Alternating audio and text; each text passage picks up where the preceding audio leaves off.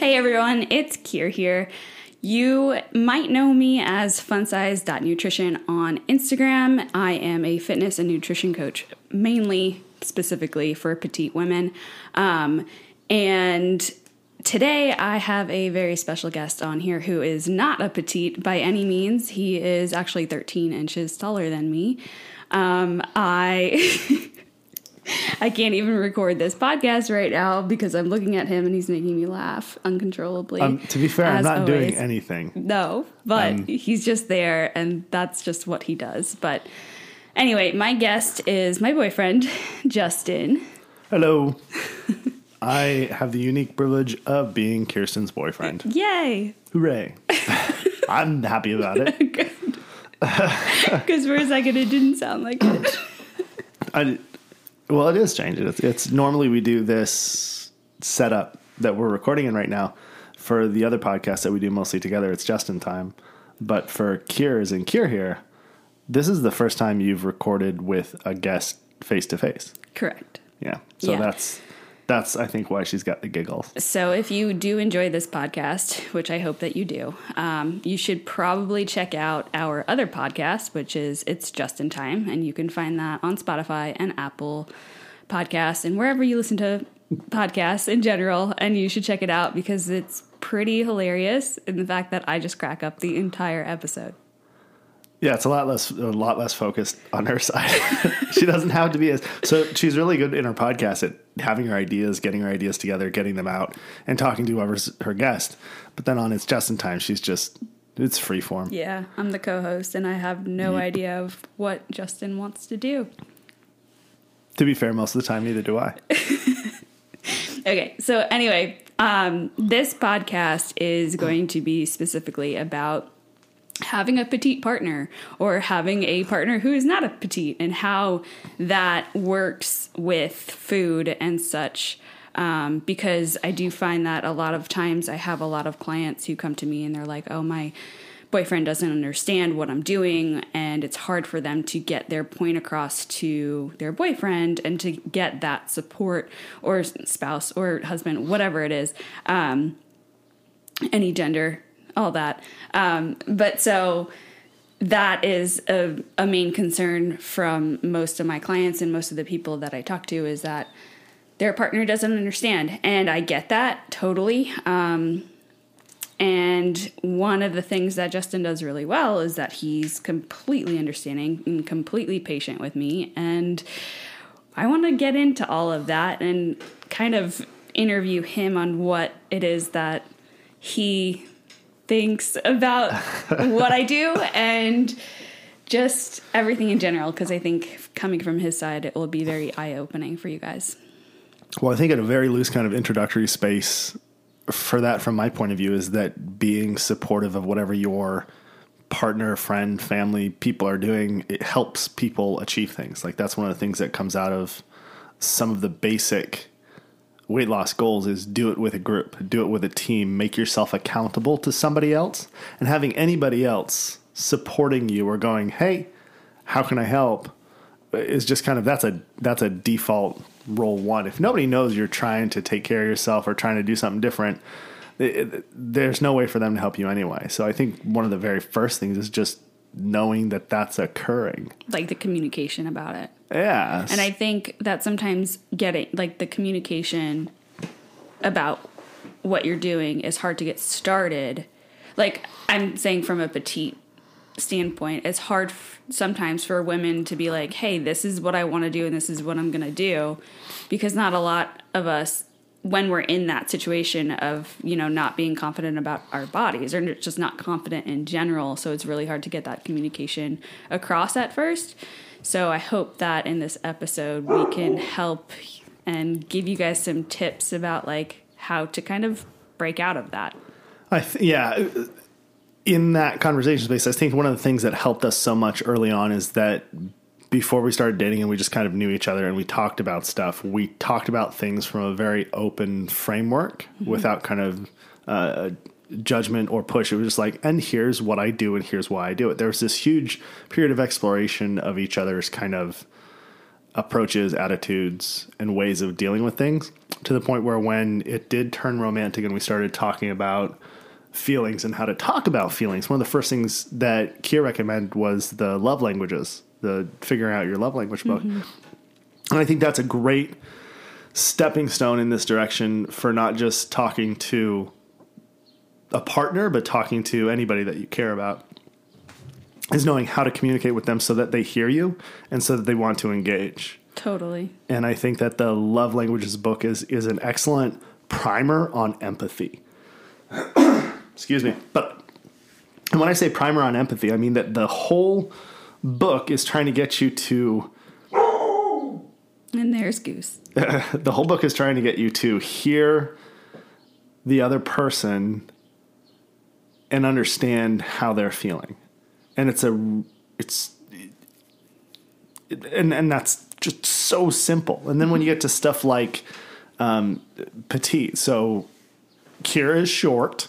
I am not short. How tall are you? I'm 6'1", so. And I'm 5 foot nothing. Well, I'm 5'13". We can say it that way. So 13 inches taller than me. Right, but that also means that I'm massive. Like there's this thing about animals' size called the cube square law, and every time this is gonna be boring for some of you. Some of you are gonna be like, I think it's interesting. Cool. I love it. See, I'm smiling over here because I'm like, yeah, it's talk nerdy to me. Dun, dun, dun, dun, dun, dun, dun, dun, dun. So the cube square is for every time you cube the height of something, or excuse me, the other way around. Every time you double the height, you're going to cube the volume. Mm-hmm. So elephants are just massive. Mm-hmm. Giraffes are massive. And so that foot seems like, oh, it's only a foot taller. That, it's 5 to 10 inches a pound. It's 60 pounds, but it's not. That also means that my hips are wider and my shoulders are wider and I have a larger gut. Like all of the bits are bigger pieces. And so because there are all these bigger pieces, there's I'm just larger as a person. So, to be a foot taller, but twice the volume is, is very, that means that I also consume more than twice the calories on a normal day. I consume, when I'm not paying attention. This is, since I met Kier, I've learned a lot of her stuff. And so her sharing that stuff with me has enabled me to lose weight in a controlled manner. In the past, a couple of times I've really gone for it and lost weight. I either exercise, I don't change my eating habit at all, and I just exercise. I don't change my eating habit at all, I just exercise like crazy. And so I've run a bunch of marathons that way. And then the other one is a year ago, I had this really bad situation. I got pretty depressed. I didn't have depression. I was just depressed. And so your eating habits gets all messed up and you drink more and then you just kind of don't take care of yourself.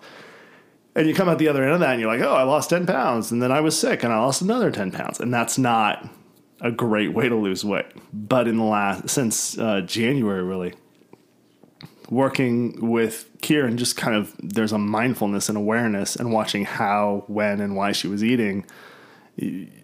Some of that I've done, some of it I don't do well, but that's a different space. And that's kind of understanding that. So it's something that I think surprised me too, is watching Kiera and watching the volume you eat is impressive. Yes. But it's crazy because the volume that she eats is because the food is so appropriate. It's not what we're used to, which is the massive amounts of fat and carbohydrates and all that stuff in the food. She's so macro balanced and eating just like actual food, not processed food, but just actual food, that when I started eating the way she was eating and tracking it, I'm like, I'm eating more. This is more food on my plate that I normally have, and I can't eat it all, and it's fewer calories. And that's sometimes a challenge. It's like, oh my God. So it's strange to watch her eat 5 meals a day and every plate is full. And then at the end of the day, she's like, yeah, I've eaten like 1,500 calories today. Like, I don't know. That doesn't. And then you start doing it and you understand. So from my point of view as a partner, I think that not just seeing that occurrence and that kind of stuff happen, but engaging in it so that you can know it inside. Because it's much different to see it and go, okay, I get that plate of broccoli and that candy bar are the same number of calories. But it's not just that they're the same number of calories. It's that they're totally different kinds of calories that your body does totally different things with. Where you eat a candy bar and you go, cool, now I'm fat and tired. And you eat the plate of broccoli and you're like, yeah, I'm going to go and have more broccoli because I haven't had enough to eat today. Okay, so I want to kind of backtrack a little bit and just kind of get into a little bit more of a background of you. Because if we do have petite partners listening to this, I want them to feel like they're relatable to you.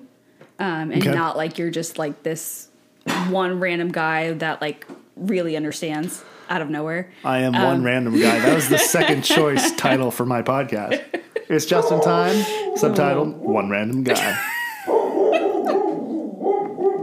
I'm going to let Goose take over this one. It's probably a package. Nah, it's the neighbor. You can see where she's looking. Tail like crazy. Don't you guys feel like you're in our kitchen right now?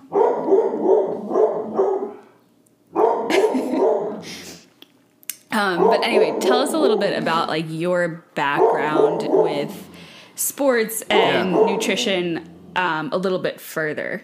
Yeah, that's fair.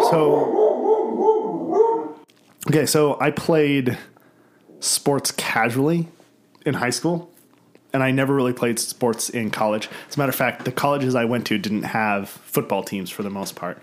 Me either. Yeah. Flagler had... No football. Yeah, but did it have any? We had baseball, like tennis and soccer and basketball. Those were the golf too. We had Division I fencing. That was our big D1 sport. But because sports wasn't a huge thing for me. I enjoyed it and I played it, but I didn't play it at a level that you have this crazy dedication, drive, and you're doing the training. You're learning the how to lift all the weights and what food you need. I didn't do any of that stuff. I just played. I played in high school and played for fun. And so that was never a huge thing for me. And then food-wise, I never really had to diet. I was active just as an active kid. Mm-hmm. Not with sports. I didn't actually play team sports until high school. So I just kind of ran around and rode a bike and rollerbladed and played in trees. Yeah. So being tall and having, this large allotment of calories and also being mildly active, not like severely active where you're an athlete and then you're getting that nutrition piece, education in that, because I think that's what happens a lot of times with like big sports or D1, like you do start to get that nutrition piece from your coaches and stuff. But so like as just kind of a lot of teams have nutritional coaches, right? Yeah. So I'm saying for you, for someone who's like never really had nutrition as like a thing that they've ever focused on. And then like you did some running, some marathon trainings, right? Mm-hmm. So again, like, but that was just the training side. It was never the nutrition side. Nutrition side. So, like, I guess my question is like, so once we met and we talked about what I did, was there ever this kind of like hesitance to be like, I probably shouldn't eat this in front of her? Oh, interesting. Like kind of like this lack of confidence. Cause I think that's a lot of times what I see too with people. They're like, oh, she's a nutritionist. We should probably like not eat like bad food around her. And then say sorry about eating bad food around her. And I'm like, no, I'm a person too. Like, that's cool. So I think one of the things that really kept that from being a thing for us is also the other part of it is that when you came out here to see me and then I went out to Florida to see you, you were in the middle of dealing with your HA stuff. And so your diet was totally different. Mm-hmm. And so I think that early on, like when we first met, I had no problem eating whatever I wanted in front of you because I was in vacation mode anyway, and I didn't care. But then I think that period of time where we were together for like 2 weeks and trying to be aware of your different habits. Just kind of, I check myself, but I don't think I ever felt bad about it. Okay. But I think that's because I don't really feel bad about much. Yeah. That's different. That's a different piece. Guys, get comfortable. Everybody get comfortable with who you are. Be okay with it. But even when there were opportunities where I was like, oh, well, I'm going to have a glass of wine, I'm going to have a cocktail, and you were not drinking because you're staying on your macros. And hey, everybody listening, alcohol is the worst thing for any kind of weight loss or training or sports or anything. People do it all the time. Think how much better they could be if they didn't have the 2 beers at the end of the day. It's a huge multiplier effect. It's such a hang-on. And I absolutely see that when I stopped drinking. I stopped drinking for January. And it was huge. That was a big jump start. Huge things for him in general, because he tends to drink quite a bit at night. Wow. Which is not in a bad way, but now again, let's go back to the premise. I'm a huge person. Exactly. But that's what I'm saying is like for you to stop drinking alcohol for a month was pretty impressive, at least from my end, because I didn't think that was something that, I don't know. Well, I'm still learning you. Yeah. We also met at a point where I was trying new things, and that was a new thing for me to try. I haven't done Dryuary ever. And then I did it this year. And it was very successful. It was really a good thing generally for my health. And I recognized and could see the effects, and having it be it actually started before January because I got sick, so I couldn't drink anyway. And so for like a week I was sick and I wasn't drinking. I'm like, I'll start and keep not drinking. And it worked really well. So I know that that's there. But in that same space, then at the end of January, when I'm like, okay, we're at a nice restaurant, I'm going to have a Negroni to start, and then I'm going to have wine with dinner. And I don't think I check with you the right way, because I check and be like, do you want anything? And I shouldn't really be asking you if you want anything, because if you do, you'll get it. Like I have to learn how to be comfortable with your comfort as well, and let you tell me. Mm-hmm. Right, because that's important, is for both of us to be willing to say, okay, that makes me uncomfortable. Yeah. I don't know. At the same time, I kind of like when you ask if I want anything, because I feel like if you don't ask and I do want something, it's harder for me to be like, yeah, screw you, I'm going to have this anyway, you know? Like, so I don't know. I guess I like when you ask. I think the communication piece is amazing. Like, I don't think we should just assume that one wants and one doesn't. Yeah. So anyway, on that topic of like kind of January-ish, I want to talk about the transition of what we've seen with this whole quarantine thing too.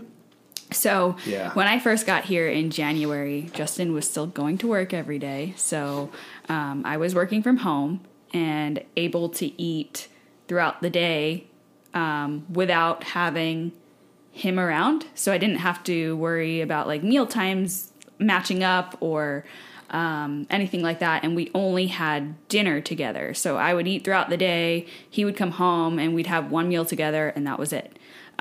So a lot of the times what I was doing was I was still planning out my meals like I normally would.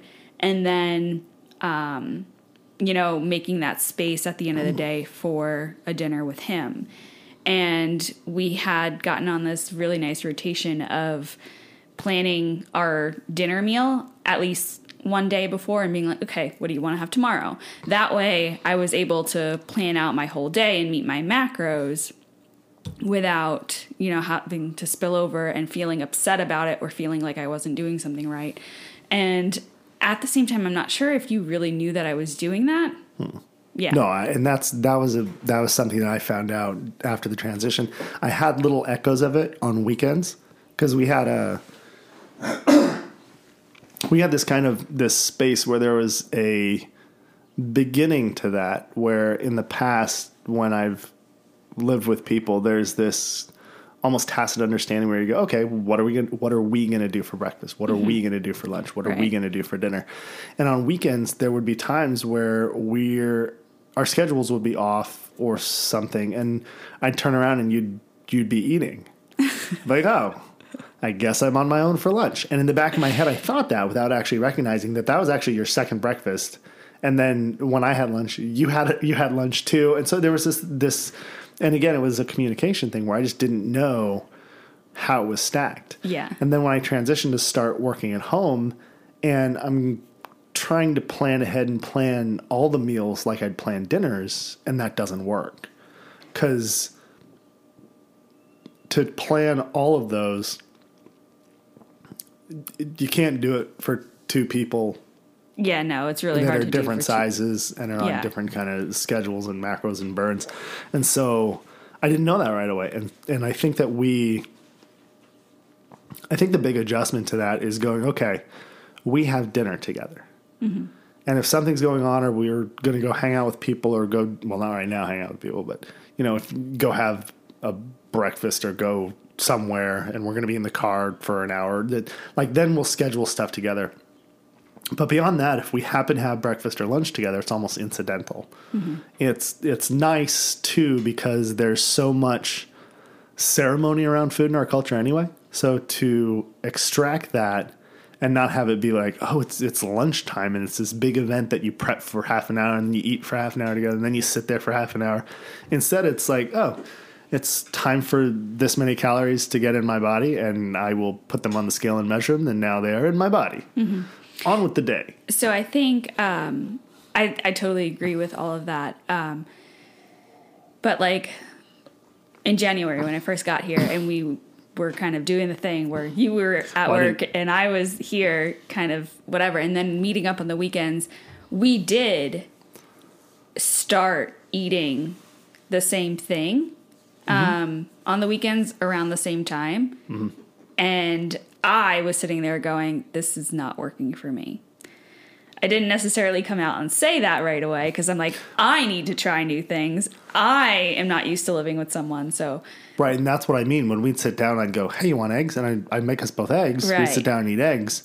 And 2 hours later, you'd be into the pantry for whatever that meal was. And so there was also going to be. There was also this period of him like making the same thing that he would make for himself for me, and I'd be like, can I have like one less piece of bacon, or can I have egg whites instead of eggs? And so I would make these little alterations, and I think that's just another interesting point, is that like you don't have to eat the same thing when you're eating together. We do that at restaurants all the time. When we go out, we order different things because we're in the moods for different things. But you can do that at home as well. Like you can still enjoy a meal together by eating slightly different things, or even different things. Like we have lunch all the time and he'll have a giant sandwich and chips, which look great and amazing. But at the same time, I'm like, that's not going to help me. So I'm going to eat chicken and green beans and potato and be completely fine. And I think that's something that comes out of how ceremonial and structural food is for so much of society. And if we take that and we pull it apart, we get this whole new space where it's like the time in between it, where dad wants to golf and mom wants to, it kind of sounds so stereotypical, quilt with her friends. The only reason I say that is because my dad wants to golf and my mom wants to quilt with her friends. Although my mom does golf with my dad at least once a week, and she's fantastic. My dad does not quilt though, so that doesn't work. But when they're home, dad wants to putz in the garage and work on the cars, and my mom's doing crafts and sewing things or painting things. And that's it. It should be okay to do that with food too, and go, hey, today I'm going to do carb cycling. I'm going to do carbs and fats and carbs and fats and carbs and fats. And I go, okay, I'm not. Mm-hmm. And that's okay.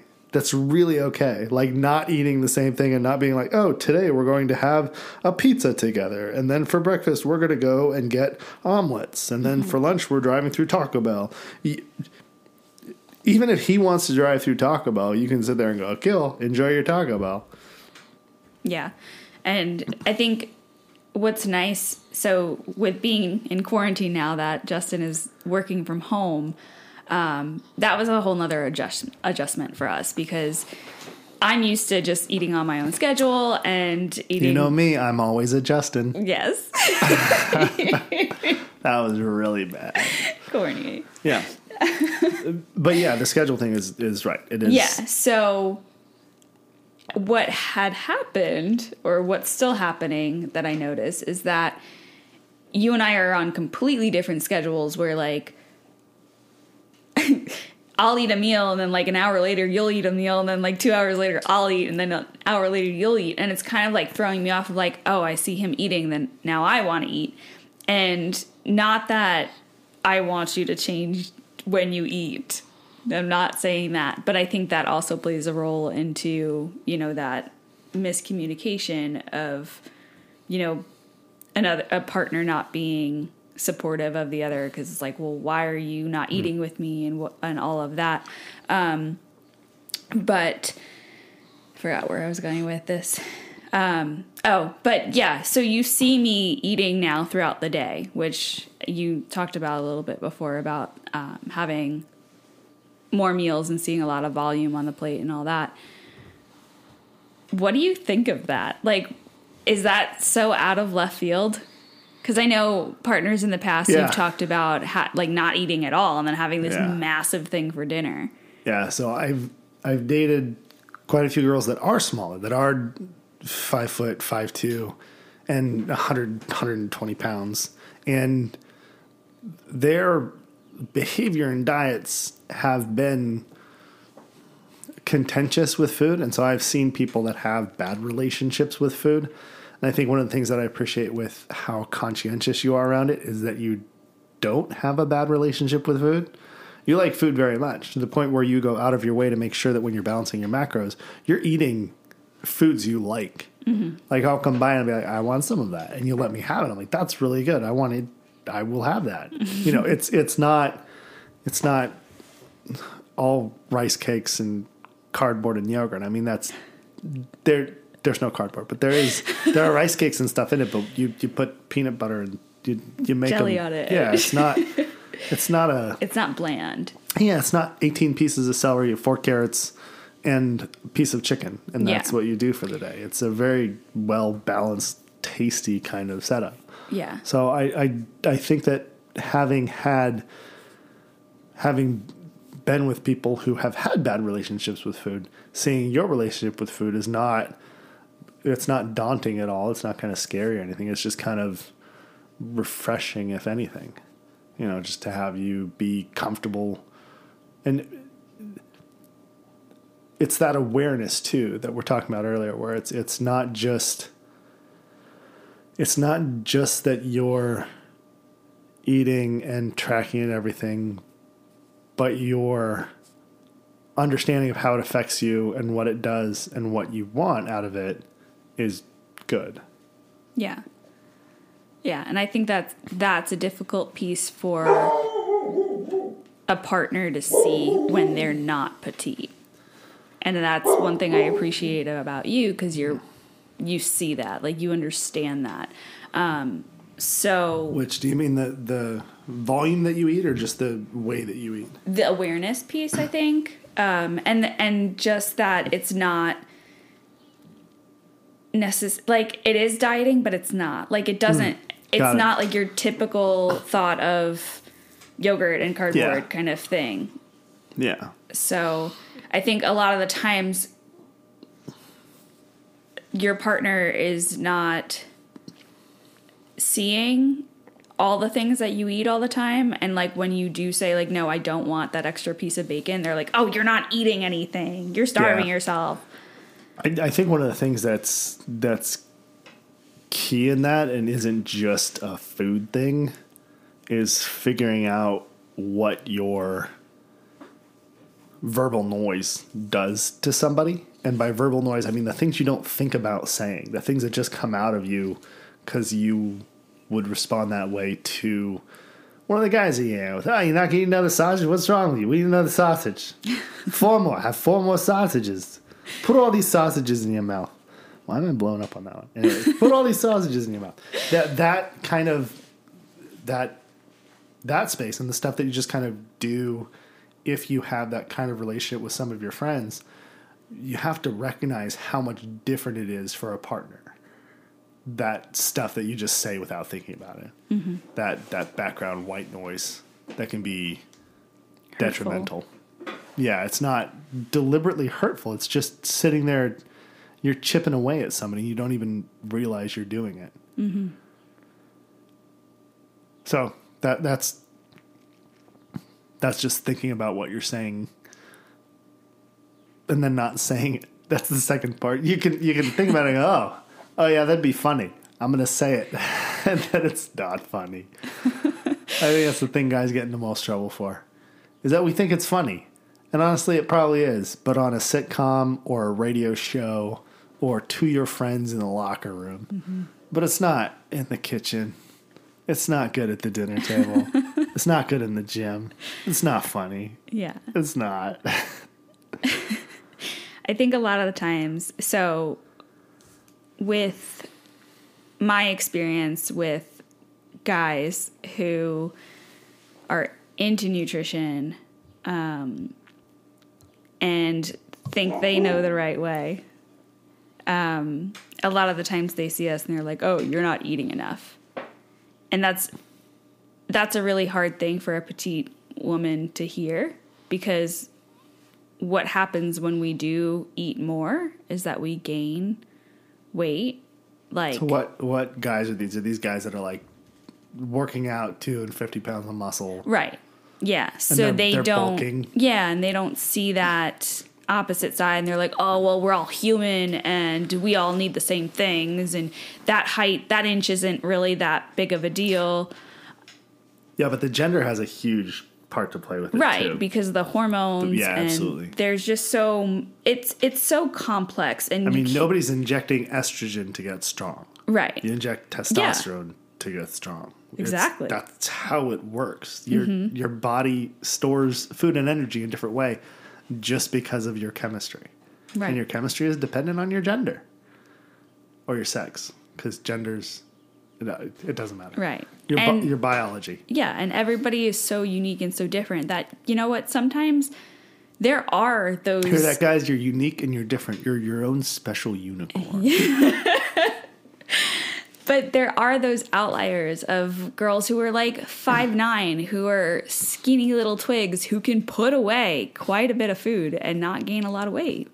There are those people, but that's not everybody. And that's one of the things that I think is one of the biggest flaws in discussions right now, or for a long time really, is whenever you use one outlying thing as evidence of the whole thing. So when you go, oh yeah, well, I know this girl who eats whatever she wants, and she's 5'9", and she drinks beer with the guys every day, and she weighs 120 pounds, and she's, that great. You have no idea what she does with the rest of her life, and you have no idea what her biology is that allows her to do that. Mm-hmm. She could be doing 2 hours in the pool every morning, and so she's on the Michael Phelps diet, putting calories away. But that even if she wasn't, even if two people do exactly the same thing and one of them has different results, that doesn't mean that that's how everybody works. Exactly. It's actually proof of the opposite, that that's not how everybody works. Mm-hmm. That's how that person works. So you have to be super respectful of how every individual is. You freaking unicorns. You fun-sized unicorn. Yeah. Funicorns. It's going to be my mascot. A funicorn? It should be my God. A long-necked unicorn giraffe. The funicorn. It's really short, but it thinks it's tall. It's going to have like a little party hat and this little thing. Oh, we got it. Anyway, back to topic. What would you say to someone who is dating a petite and having a hard time understanding that they do have different needs, smaller needs? Yeah, I think the best way to get that through your head for the partner is to do things together and track them together, specifically exercise. I think it's unbelievable to me that if you go on Runkeeper and put in, I am a 6'1", 200-pound male, and then have your partner put in, I am a 5 foot tall, 110-pound female, and then go on a run and look at your calories at the end of it, and the expenditure is nowhere near. It's one of the very simple object lessons you can do that goes, oh, okay, cool. So now I need to eat 100 calories and I need to eat 400 calories, right? And that difference is, it's not easy to just know, like, because you're going to say it a million times, but they're going to look at your plate and remember what mom said. Mom said, clean your plate, eat more food, you know? And so that's one of the ones that needs to be more than words. There's got to be other avenues to hit it. The one that they know but they won't admit is alcohol. The schedule, when I was a bartender for a while, and they have the little cards, and the card says, here's how to estimate how drunk somebody is. And the first thing is it a boy or a girl? And then the second thing is, how tall are they? And that's it. Once you have those two things, you can go, oh, well, here, you can have 2 drinks and you cannot have any because you're probably drunk just being here because you're so small. But that difference, the calorie difference when you're running, and then just what your basal metabolic rate is, like just what you need to keep your body alive, is so much different. Mm-hmm. And sitting down with somebody and calculating that out helps the understanding. And I think I've known that from having smaller partners and doing all the tracking stuff. Like, did Tim Ferriss's 4-Hour Body once, and one of the first things is like, just measure everything. So you get a tape measure and you're like, okay, here's my arms, here's my legs, here's my waist. And then you track them through the course of a month. But at the same time, you're tracking your calories, you're tracking your exercise. And so if you're looking at both profiles right next to each other, you're going, oh, Jesus, look at this. This is totally different. And that pile-on doesn't happen just by being near and seeing that behavior and going, oh, well, clearly she's fine because we have the same energy levels and I won't worry about her food. Because, again, food is a cultural thing. And I think that plays right into it. And so the best thing that you could do to try and get, as a petite woman, to try and get your partner to understand, or as somebody who's trying to understand their petite partner, is look at the numbers. Just sit down once and go, okay, let's track one day in the life of, and see how different they are. Yeah, and make sure that you're doing the same amount of activity, because if she's doing a hell of a lot of activity and you're just sitting on the couch, those numbers are going to be a lot more relatable. But yeah, like it's got to be the same amount of activity and the same amount of food. Yeah. To see. But yeah, I think you make a really good point of just like looking at the numbers. So, well, I think it's any time you look at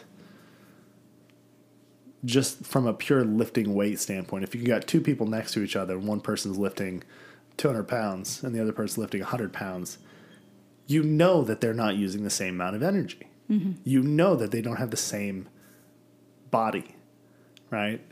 But for some reason, when that weight isn't on a bar, it's on a person, it's different in your head somehow, and it shouldn't be. We should be able to recognize that, hey, I'm pushing an extra 50 to 100 pounds, and you're not. Yeah, you have a lot more cells. You have a lot more you have a lot more cells. Muscle fibers and a lot more blood. And like, so there's a lot of things that are just different.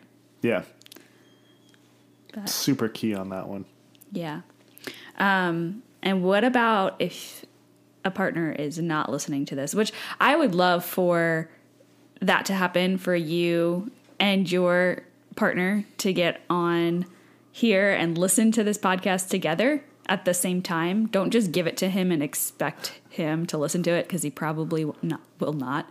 But if you go on a car ride, or if you're, I don't know, going for a walk or something, like listen to this podcast together and then talk about it afterwards. I would love that. And if you do that, please message me and let me know how it went and what happened and all of that. But say, like, what would you, Justin, say to, sorry, I know I confused you, but what would you say to a petite girl who can't get their partner to listen to this or can't get their partner to understand? I think that if you have a partner that's not willing to engage with things that you want them to engage in, or if you have a partner that's not willing to hear you in the first place, I don't know if it's the petite part that's the problem. That's okay. I think that's a great point. That's where I go. And I know it's a really hard thing to say, like to be like, reevaluate your relationship, but communication is everything. If you can't communicate to your partner, then there's probably a lot more going on top of that. I don't want to open a floodgate. I don't either, a bunch of but I think it's important to say. I had a cute little girlfriend. She didn't like me anymore. Sorry, dude. I just think it's important to say because I think not a lot of people are that honest. Yeah, that's a weird statement. I'm going to kind of soft pedal on that one before I get into anything philosophical. But I do think that if something as simple and foundational as food, exercise, and the health of your vessel, the health of the body that you're inhabiting, are something that you can't talk about, then how do you talk about how you share your vessel with each other? How do you talk about how you share your mind with each other? How do you talk about those things if you can't be like, I don't want to put this in my body. I don't want to eat this sandwich because I need to have a chicken breast today. Mm-hmm. How do you discuss things like, how are our finances? How is our sexual health? Which car should we get? How should we drive? The things that stack up and create the life that you share with somebody, if you're just kind of coasting and going downhill because it's easy, you can do better. Mm-hmm. And I'm not saying ditch him either. I'm saying that tell him to do better. Tell him to try with you, to help you steer instead of just coasting along. So another thing that I like that we do together is, well, maybe not necessarily a lot, but sometimes we cook together, and sometimes that's really nice. Most of the time, to be honest with you guys, Justin cooks because he really enjoys cooking. And I think in the beginning, not that I was afraid, because I did tell you when I didn't want certain things, but I think a lot of the times there's this fear of saying like, no, I don't want that right now, or I want less of that, because I don't want you to feel upset. I don't want you to be like, oh, she doesn't like my cooking kind of thing, which I think happens a lot, especially with men. You guys have huge egos. It's that like, I don't want to make him feel bad because he made me something, and then if I'm not going to eat it, he's going to feel bad. And I think, and again, that's another nice thing about you is you're totally understanding and patient with all of that. But I've seen that happen with some of my clients before in the past is, their partner enjoys cooking for them, and then they feel really bad about saying, no, I don't want that. So I think one of the best things that's helped us is just, again, that communication piece of talking about it and then cooking together. And then not only just saying like, no, I don't want that, but saying I don't want that because this, and it's not just like, no, I'm not going to eat that slice of cake. I'm not eating it because it's going to make me go over on my carbs or go over on my fat for the day, and then yada yada yada. Yeah, and explaining it. I think the other side of that conversation is we're really good at too, and that's the before. So sitting there and going, okay, this week, what are our meals going to be? Yeah. What do we have if we don't want to have the other things, and what other things do we have? And so we go, okay, there's always a protein, a veg, and a starch for a meal. What are they going to be? How are we going to pair them? So the discussion around having dinner isn't, well, what should we make today? Should we, it makes shopping and cooking really easy because there's not a lot of breakout from the baseline stuff, and then when we do, it's kind of exciting. It's like, oh, today we're going to do this thing or that thing, and then but having that baseline and coming into it at the beginning of the week, and Kira, you were looking at a cycling thing where one day is high fat and one day is high carb and how that would align with meals. And you brought it up as you were talking about it and trying to figure out what that schedule is going to be. And there's not a lot for me to do to shift to accommodate that because we have that already. We have that, well, here's our dinners. You just tell me which dinner we're having and which night we're having it on. And then success.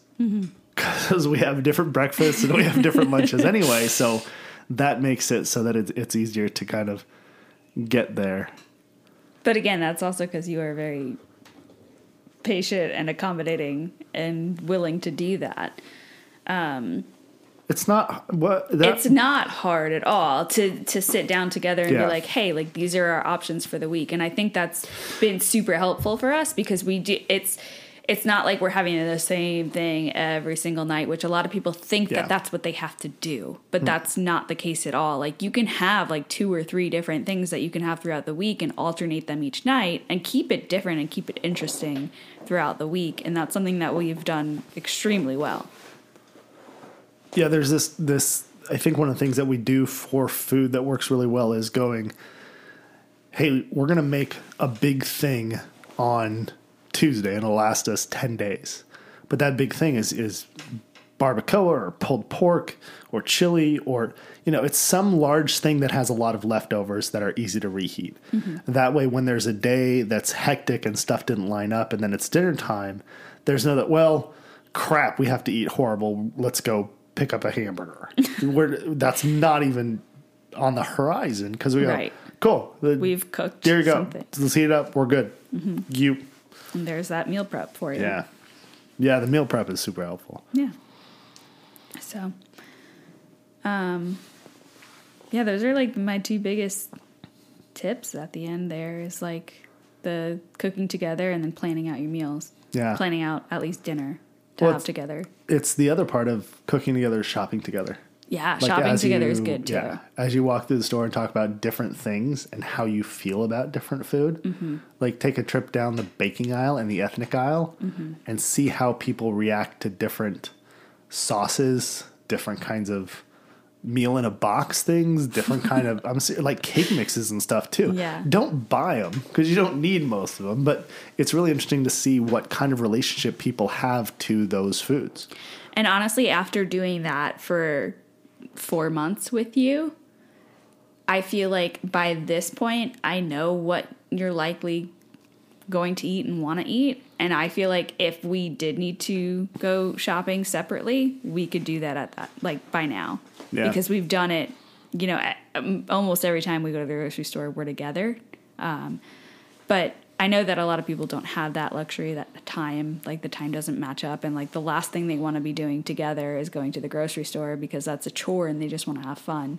And it's hard when you have kids or and dogs. All that. So I totally understand that. But I think just like doing it maybe once or twice is like kind of like a date thing.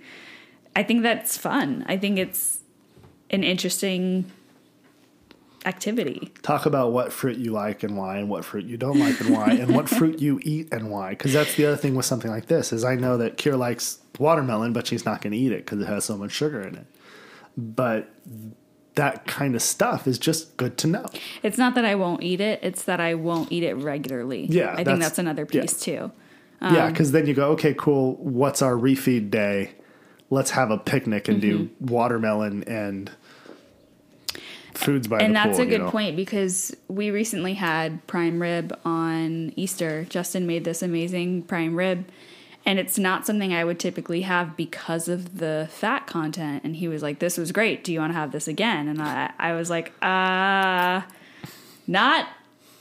often.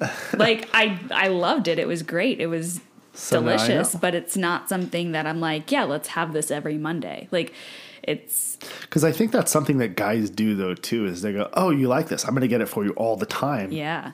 There. Good point. But that's like getting roses every day. Yeah. If you get roses every day, then the day that stands out is the day you don't get roses instead of the day you do get roses. So, yeah, recognize that some foods are for celebration and for ceremony. Mm-hmm.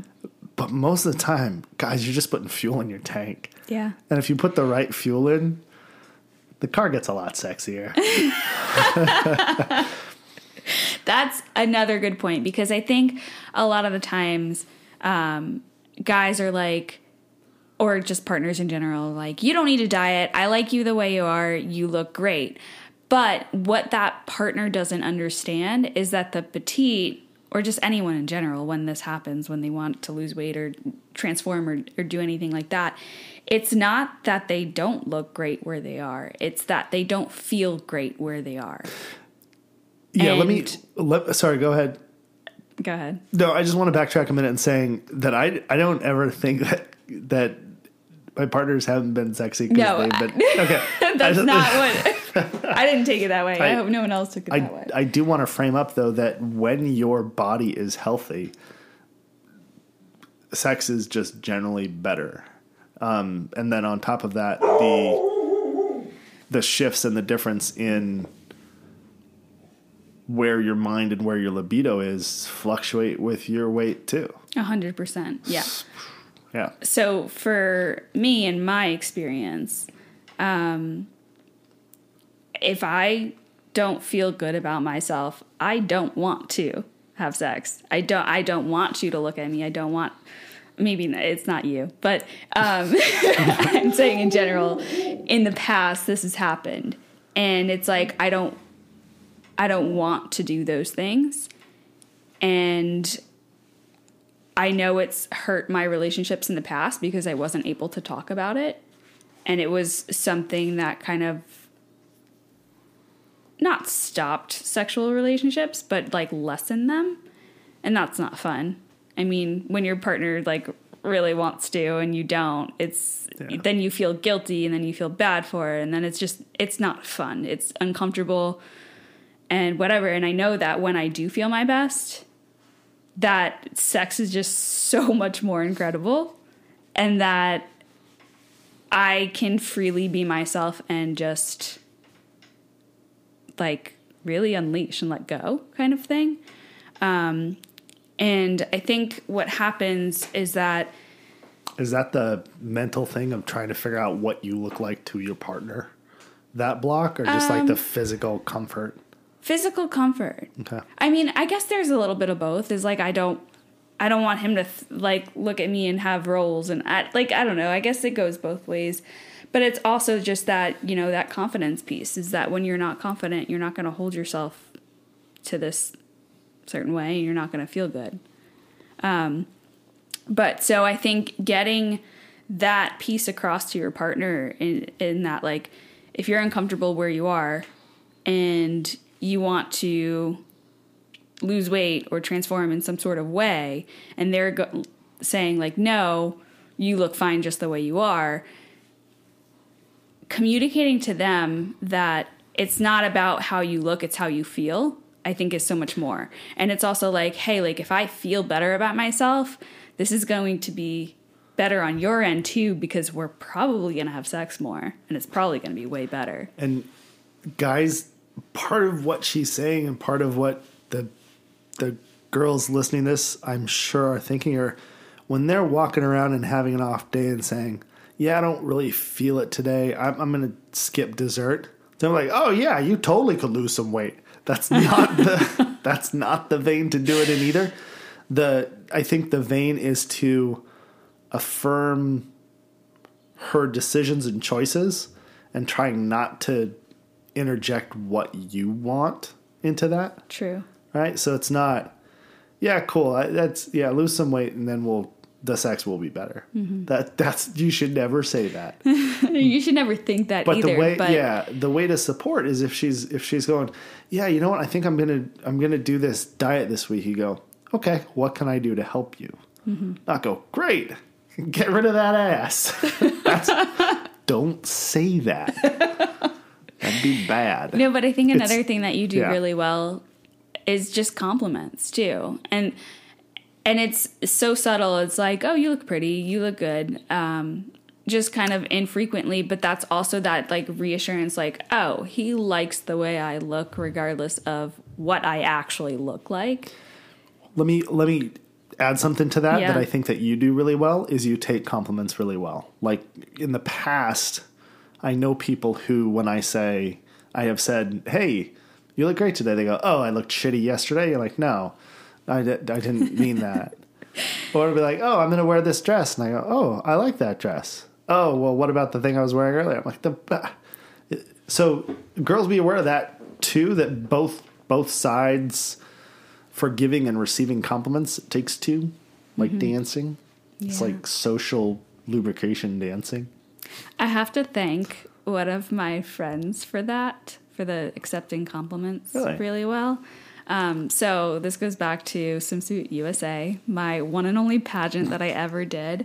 I roomed with a girl named Lauren. So shout out to Lauren. I don't know if you would listen to this, but she's amazing. And she just was this free spirit girl, very like loud and happy, good positive energy, and just didn't give a fuck about what anyone thought of her kind of thing. And I love that about her. And I think on the very first day that we met and we started talking, she was giving a lot of compliments, and it almost made me feel a little uncomfortable because I wasn't sure how to receive them. And I think she'd like picked up on it right away, and she's like, no, like, here's what happened. So she was like, oh, like, I love your hair. And I was like, thanks, I love yours too. And she said, no, take my compliment, accept it, say thank you, and that's it. Yeah. It's like, you are owed compliments. That's all. You don't have to give anything back. You don't have to say like, oh, but you know, yesterday I felt like shit, like, or anything like that. And that was such an eye-opening experience for me, that'd be like, yeah, you are so right. Own your compliment, take it, accept it. It doesn't mean that you can't give a compliment later, but have that moment. That's your moment. Allow the compliment to be an honest compliment that's one directional and not an exchange. Yeah, exactly. Yeah. And I love that. And it makes a lot of sense. And I think that that's something that boys and girls crossing the gender divide, especially in kind of the classical space, aren't good at, in part because guys, I think, are so used to ribbing on other guys. Like the default for guys isn't being nice to each other, it's being mean to each other. And in some girls, it's so much to be nice to each other that they're mean to each other by being nice to each other. Yeah. Like that whole 2 or 3 layers to compliment stuff is so weird. It's creepy, Heather's crazy stuff. I see it. I don't totally understand it. I don't think anyone understands it. Yeah. I don't know. But I do appreciate that you know how to take a compliment. I appreciate that you give them. Oh, I appreciate that you appreciate that. See, now we're in this exchange. Well, I'm just going to keep track of this. So that was 1. But you gave me a level 4 compliment yesterday, so I owe you at least 3 more. Like, there's that ledger stuff that happens, and that's unnecessary. Oh, that's something else that I think is really important, is not keeping track of this stuff and going, oh, well, I cooked this time, and now you cooked this time. When you talked earlier about me cooking, I really don't care. Mm-hmm. If I was alone, I would have to cook for myself every day. Yeah, and I think that's also this stigma, is like the girl has to cook kind of thing, which has changed dramatically for me since being with you. Is that's what I did in the past. Well, in all my past relationships, I was the one cooking. Well, I think there's also this roles and responsibilities piece where people are used to having chores, or if they have roommates, they have the chore wheel, and now it's your turn to do these things and those things. And early on in our relationship, you had run the laundry and were folding clothes, and I came over to help, and you're like, no, I'm doing this. And I didn't get it at first, and then we talked about it a little bit. I'm like, okay, you want to do that, so that's the thing you're doing right now. And it's not to get me to help, and there's no kind of push or control on that. It's just, I'm doing it. I'll take care of it. Mm-hmm. This is me right now. And I think it's okay for that to be that way too. It kind of layers into the whole food thing. Yeah. If you're eating, I don't need to go, okay, I'd better make food and sit down with you. Right. Yeah. Not at all. There's 3 pieces there, and I think you pretty much nailed it as one. Like, I feel like I want to help in some sort of way. I don't want you to do everything. Because I feel like cooking's a big piece, right? Cooking is like a really big chore. Not chore, but it's a really big piece of roles. Existing. Yes. Like being in a house with other people. Right. So, like, I'm like, well, if he's got this, like, then I can definitely handle the laundry aspect of things, right? Yeah. I guess it's 2 big pieces. I don't know where I was going with 3, but the second one. Okay, the second one is that majority of the laundry is mine.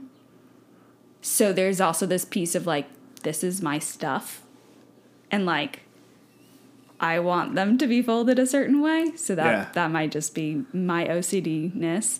And then the third piece is just, ladies, I know you know this, but it's really uncomfortable to have someone else fold your underwear. So that's all I'm saying there. Well, I'll add in that if you date a petite, recognize that sometimes it's going to feel like you're folding the underwear of a visiting 12-year-old girl.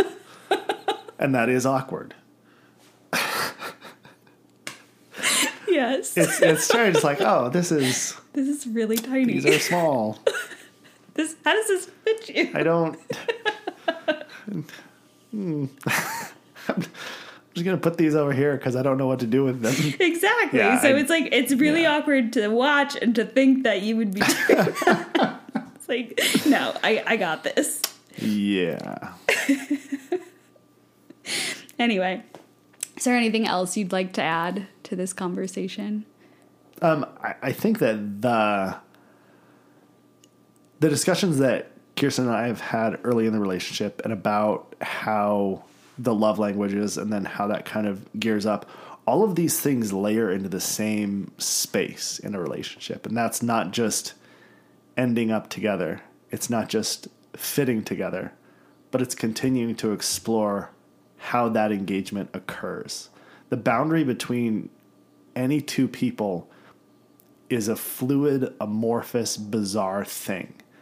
And the more you attempt to understand it, the more entangled and strong it will become. And so all of these things, in my opinion, are layers upon layers of connections that the more you have, the harder they are to separate and the stronger they become for when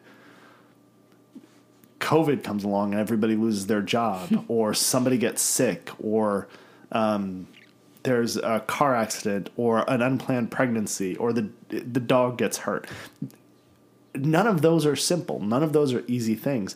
And the better grip you have on understanding each other as people, I think the better people you'll be because of the other people. Meh. I like that. Good. So weave your connections and look at this as another vector to weave your connections. Yes. Well, thank you so much for doing this with me. You're welcome. And I hope that we could do this more. Well, I know that we will on your podcast, but I think that there's a lot of things that you and I can talk about that I think would be really good for my audience as well. I think lifting in the fitness side too. Yeah. Not just the diet side, but the... Yeah. So you guys might be really lucky and get another episode with Justin. We're going to weave our connections together. Oh, yeah. Anyway, you should probably check out our other podcast. It's Just in Time.